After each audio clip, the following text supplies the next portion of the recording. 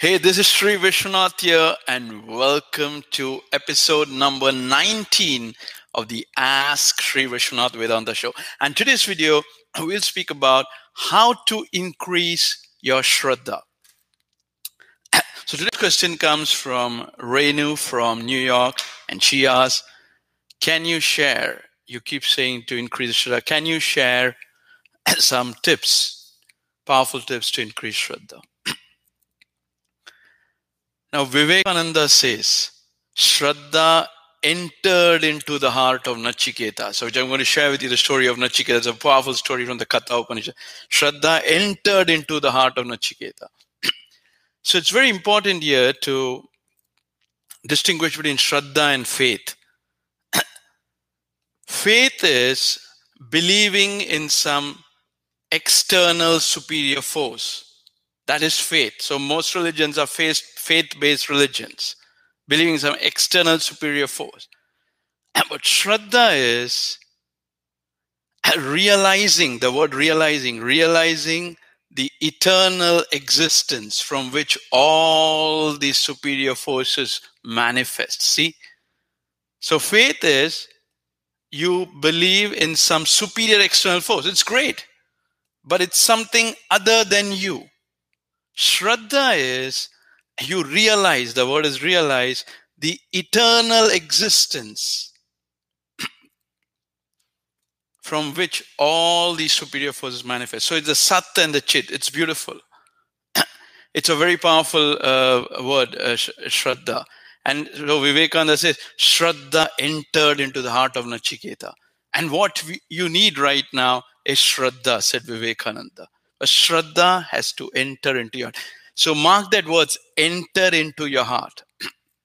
So Vivekananda says, like iron, if you make it very hot, then you can change its shape. Same way, Shraddha is what when enters into you, you can change the shape of the field. So that, in an earlier video, I told about the field and the field knower. So Shraddha is that impact which you make on your subtle body, which heats it up, and you can change the field. So Krishna says, I am the field knower present in all field. It's very, very powerful. So what happens when you have Shraddha? Here's what. You start following Dharma. That is why Shraddha has to enter into your follow, Follow. You train your intellect to follow Dharma.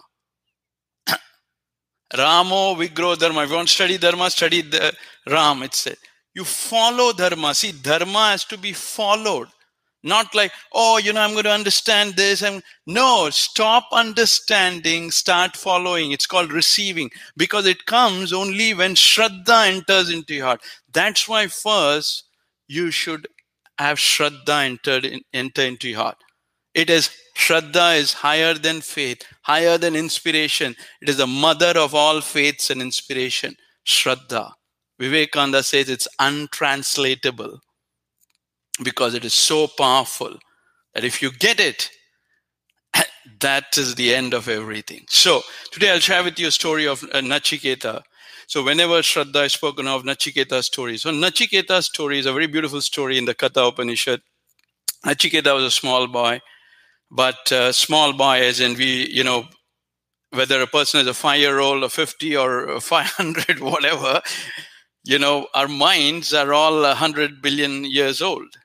It's like what we have realized, internalized. So Nachiketa was a small boy, and his father had the desire to go to heaven. He was just fascinated with that. I want to go to heaven.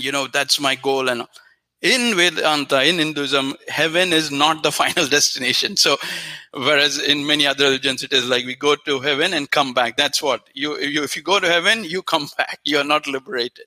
So, but his father had this fancy desire of going to heaven.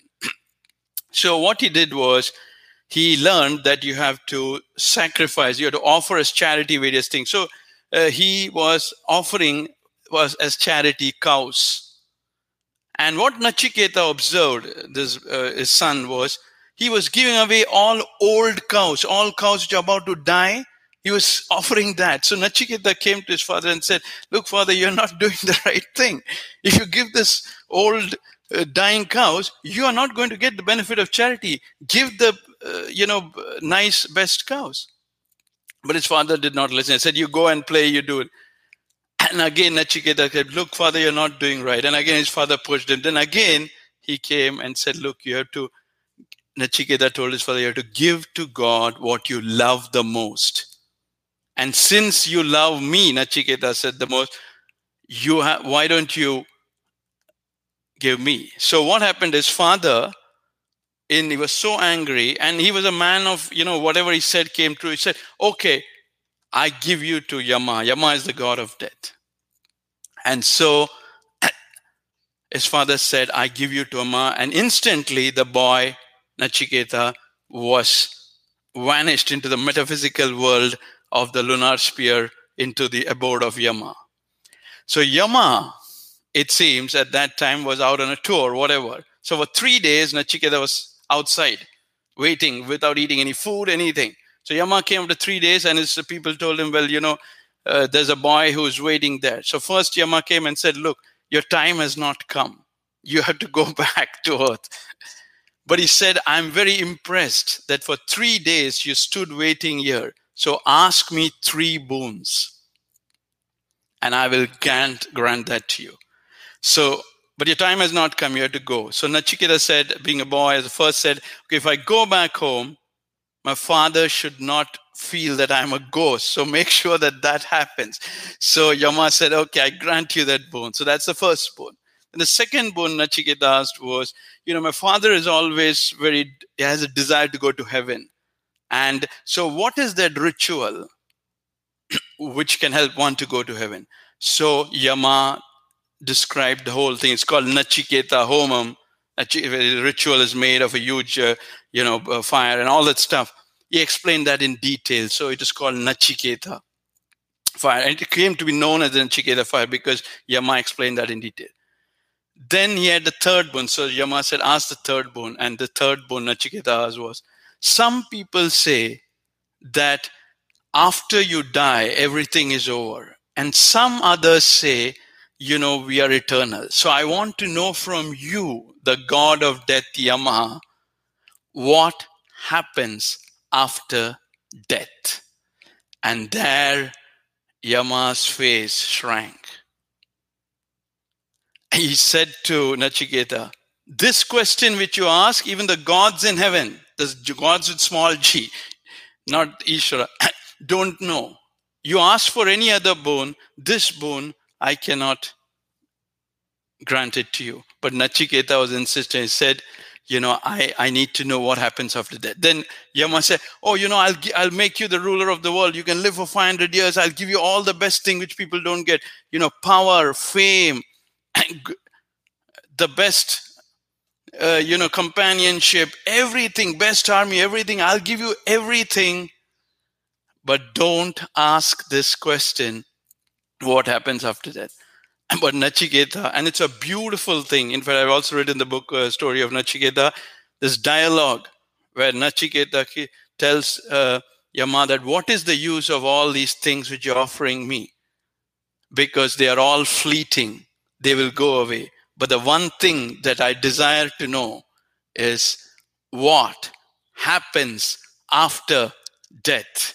And so Yama still kept on giving him, incentive after incentive, which people even after millions and millions of lifetimes don't get. But Nachiketa stood to his chance and he said, I want to know only one thing from you. What happens after death? Grant me the third boon. And there Yama had to accept. And then he said, okay, I will tell you what happens after death. And thus begins the Katha Upanishad. And I will share that with you tomorrow. What Yama said in a little bit brief, but more about the tips. But here's the thing.